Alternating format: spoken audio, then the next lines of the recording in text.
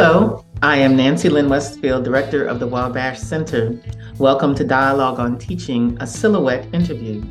The Silhouette conversations are sparked from a list of standardized questions. We have the good fortune to hear firsthand from teaching exemplars about their teaching and teaching life. Today, our Silhouette guest is Dr. Chelsea Yarborough. Dr. Yarborough is Assistant Professor of African American Preaching, Sacred Rhetoric, and Black Practical Theology at Phillips Theological Seminary in Tulsa, Oklahoma. Thank you, Dr. Yarborough, for being here. Welcome. Thank you for having me. So let's get started. When you were a child, what did you want to be when you grew up? So when I learned the word taxidermist, I said I wanted to be a taxidermist, which is interesting because I think I just like the word taxidermist. Vocabulary is so important. Because I would have never wanted to do that. But I actually have an interesting story about that in that when I was in kindergarten, they asked us to draw what we wanted to be when we grew up. And, people were drawing police and firefighters and all kinds of things.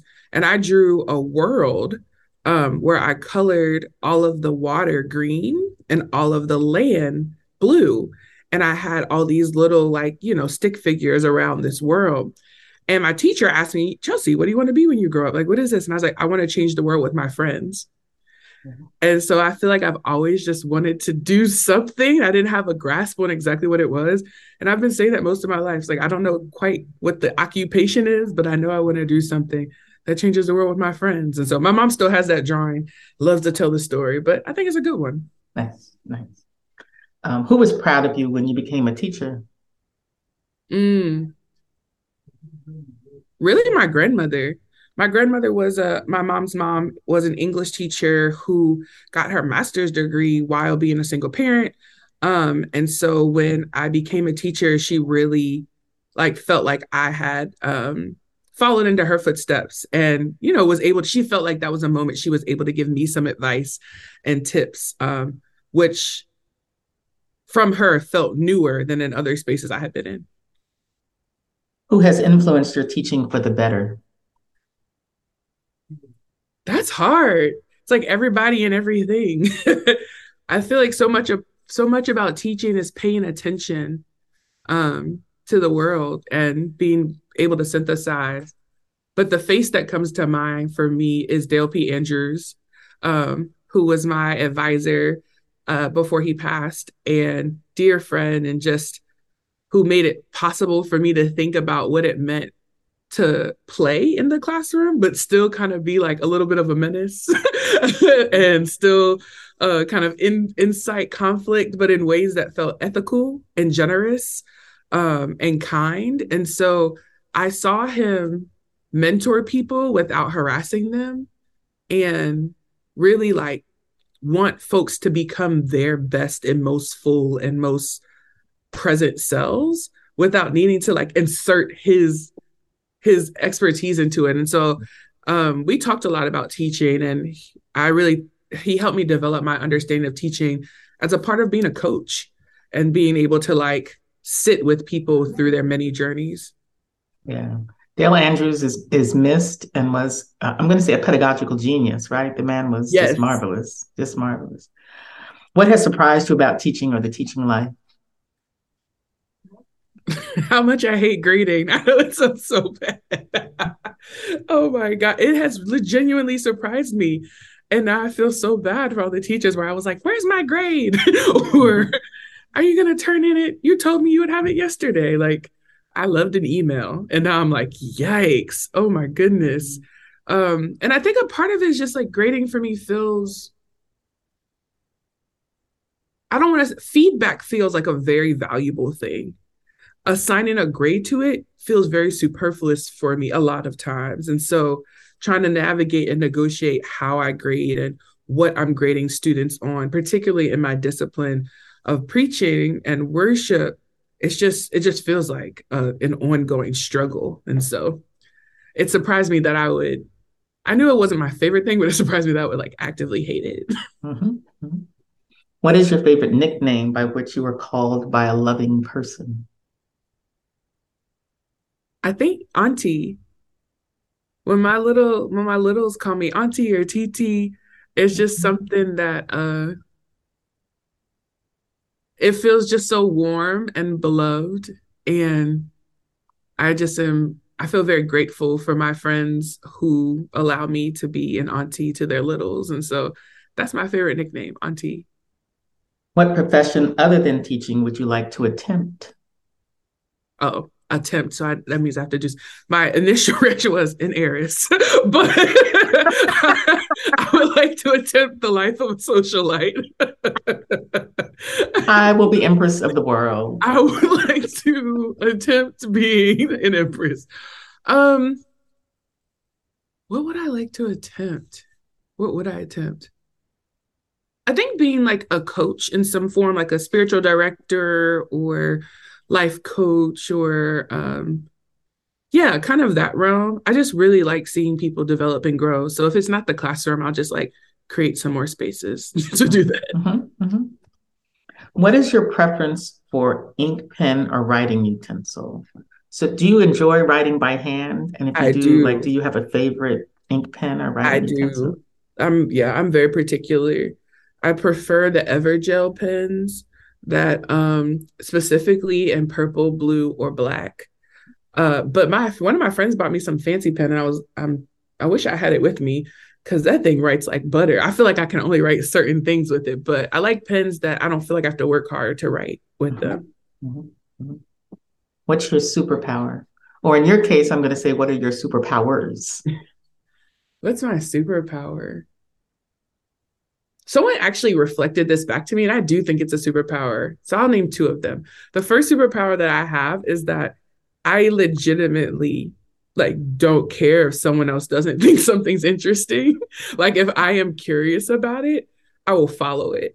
And I feel like that has served me really well, even though I got, laughed at when I was younger, or sometimes people were like, what are you doing? But I feel like it's really allowed me to be a really robust person.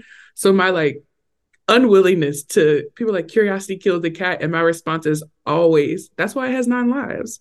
Like I'm always gonna keep going. But I think one of my other superpowers is the ability to say really hard things to people in ways they can hear. um Conflict is a commitment of the classroom for me, and so it's not a diplomacy, it's a tenderness. And I think it's really speaking from the heart to the heart in a way that's like people are like, how did you say that to them? They didn't get mad. It's like, because I wasn't mad. It's so I found that to be really helpful. And I think my third is the ability to nap at any time. I love that. That's a superpower. People are like, oh my gosh, Chelsea, how don't you don't drink caffeine? How do you live? How did you get a PhD? It's like, because I go to sleep. Mm-hmm. I'm very confused by the fact that people are not sleeping. So those are my three that I'll name. I tell people I can sleep on a picket fence, right? You see what I'm saying? Like, and they're like, well, are you tired? I'm like, not actively, but if you tell me, hey, Chos, you should take a nap, I'm saying, I agree. Yes, yes. What's your favorite curse word? Ooh. Dang, it's like each one serves a different purpose. This is what happens when you talk to a word nerd.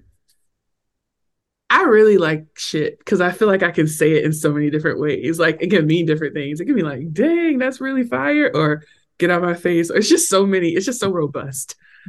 I like that one. Mm-hmm. How have you survived certain violences in teaching?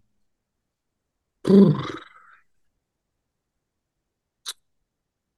feel like the one that I'm encountering most frequently is like the overt questioning of my authority in the classroom.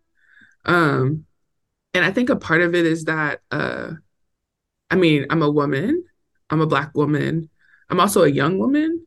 And my general demeanor is pretty like friendly and cheerful. And so folks kind of combine all those things and try to make that seem childish and or patronizing. And so I've had a lot of encounters with lots of different demographics in their own ways, trying to like assert particular authorities in the classroom. Um, that is not theirs, like trying to change the syllabus, like in the middle of me talking about it, or telling me, "Oh, you're so sweet," or calling me honey. That was a real moment. And so the way that I survived and kind of moved through is one, through good mentorship, having people I can call and be like, what in the world?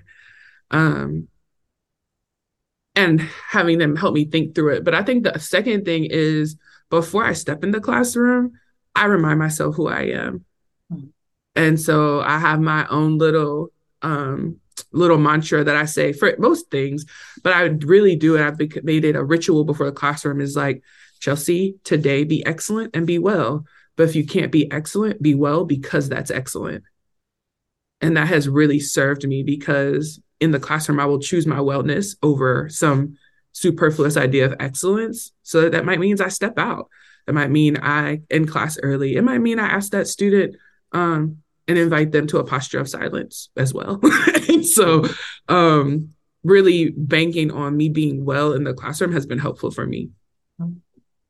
Which kind of leads into the next question. What healings have you witnessed or received in your teaching? I I didn't know that I was doing this until this is back to Dale, who I named earlier. I didn't know that I was doing this until someone reflected it back to me. And it was Dale when I did my first lecture as a first year PhD student, I was terrified. And he said, "You're so brilliant. I wonder why you say everything as a question." And I was like, "What?" He was like, "Your tone is saying like, I'm asking." And he was like, "I hope at some point those questions become statements." And so I'm a spiritualist, I'm a chakra person. And so I feel like so much of my throat chakra has been healed and opened up through the practice of teaching and learning how to say statements, not by way of asserting absoluteness, because that's really not how I roll, but as a way of being confident that like what I say is worth saying as a statement from me and not always asking a question of if it's valid.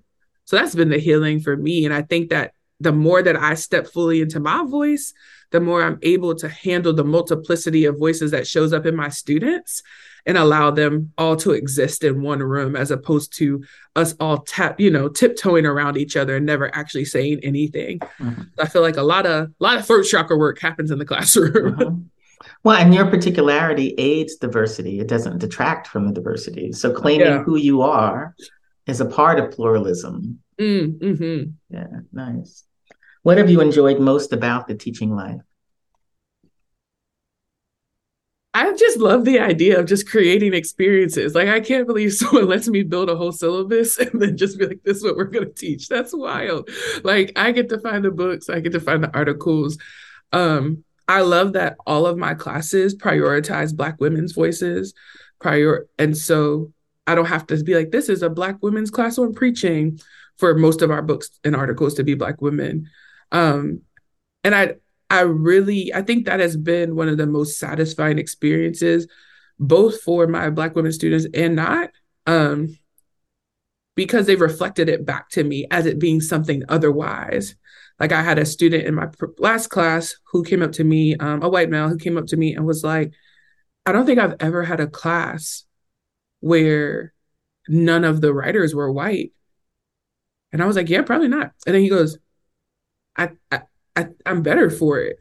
Like, and it was just a really cool moment of, I'm explicit. I said it the first day of class, just a heads up. If you're wondering if I missed something, I didn't. And it was just, that has been just really rewarding, is realizing that like the thing that brings me joy, the thing that I want to study in my own curiosities is also something really worth and valuable teaching.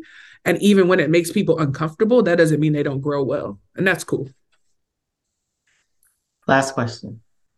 When you are old and have been teaching for a long, long, long time, what miracles will you have performed? I think creating knowledge is a miracle. Like, I think it is something that, I think that's why I find so much delight in the classroom, because you witness, sometimes it feels like an out of body experience, but I feel like I witness myself in some ways feeling like a channel sometimes, and just like speaking to students and inviting them into otherwise knowledge. And so if the miraculous is the otherwise, is the thing that moves us, pushes us beyond the mundane, I think the classroom is the perfect ground for those seeds to grow and flourish. And so I think I will have witnessed many miracles and probably called them all learning. So why don't you and I do a silhouette interview like every 3 or 4 years until you retire? So then we can compare and contrast across the arc of your career. I love this for me. And I hope that one of those interviews I say I no longer grade because That's right. I have transcended grading. I have transcended grading and I can share with the folks how. Thank you, Chelsea, so much for your candidness, right? Thank you. Thank you for having me. To our listeners, the Wabash Center website is the place to get the information. Look on our website for details about our hybrid workshops, our writing colloquies, as well as our roundtables. Also, our educational resources are on our website, as well as information about our regranting program. A special thanks to sound engineer Paul Myrie and to podcast producer Rachel Mills. The music which frames our Silhouette podcast is the original composition of Dr. Paul Myrie. Wabash Center for more than 27 years is exclusively funded by Lilly Endowment Incorporated. And we are out. How is that, Paul?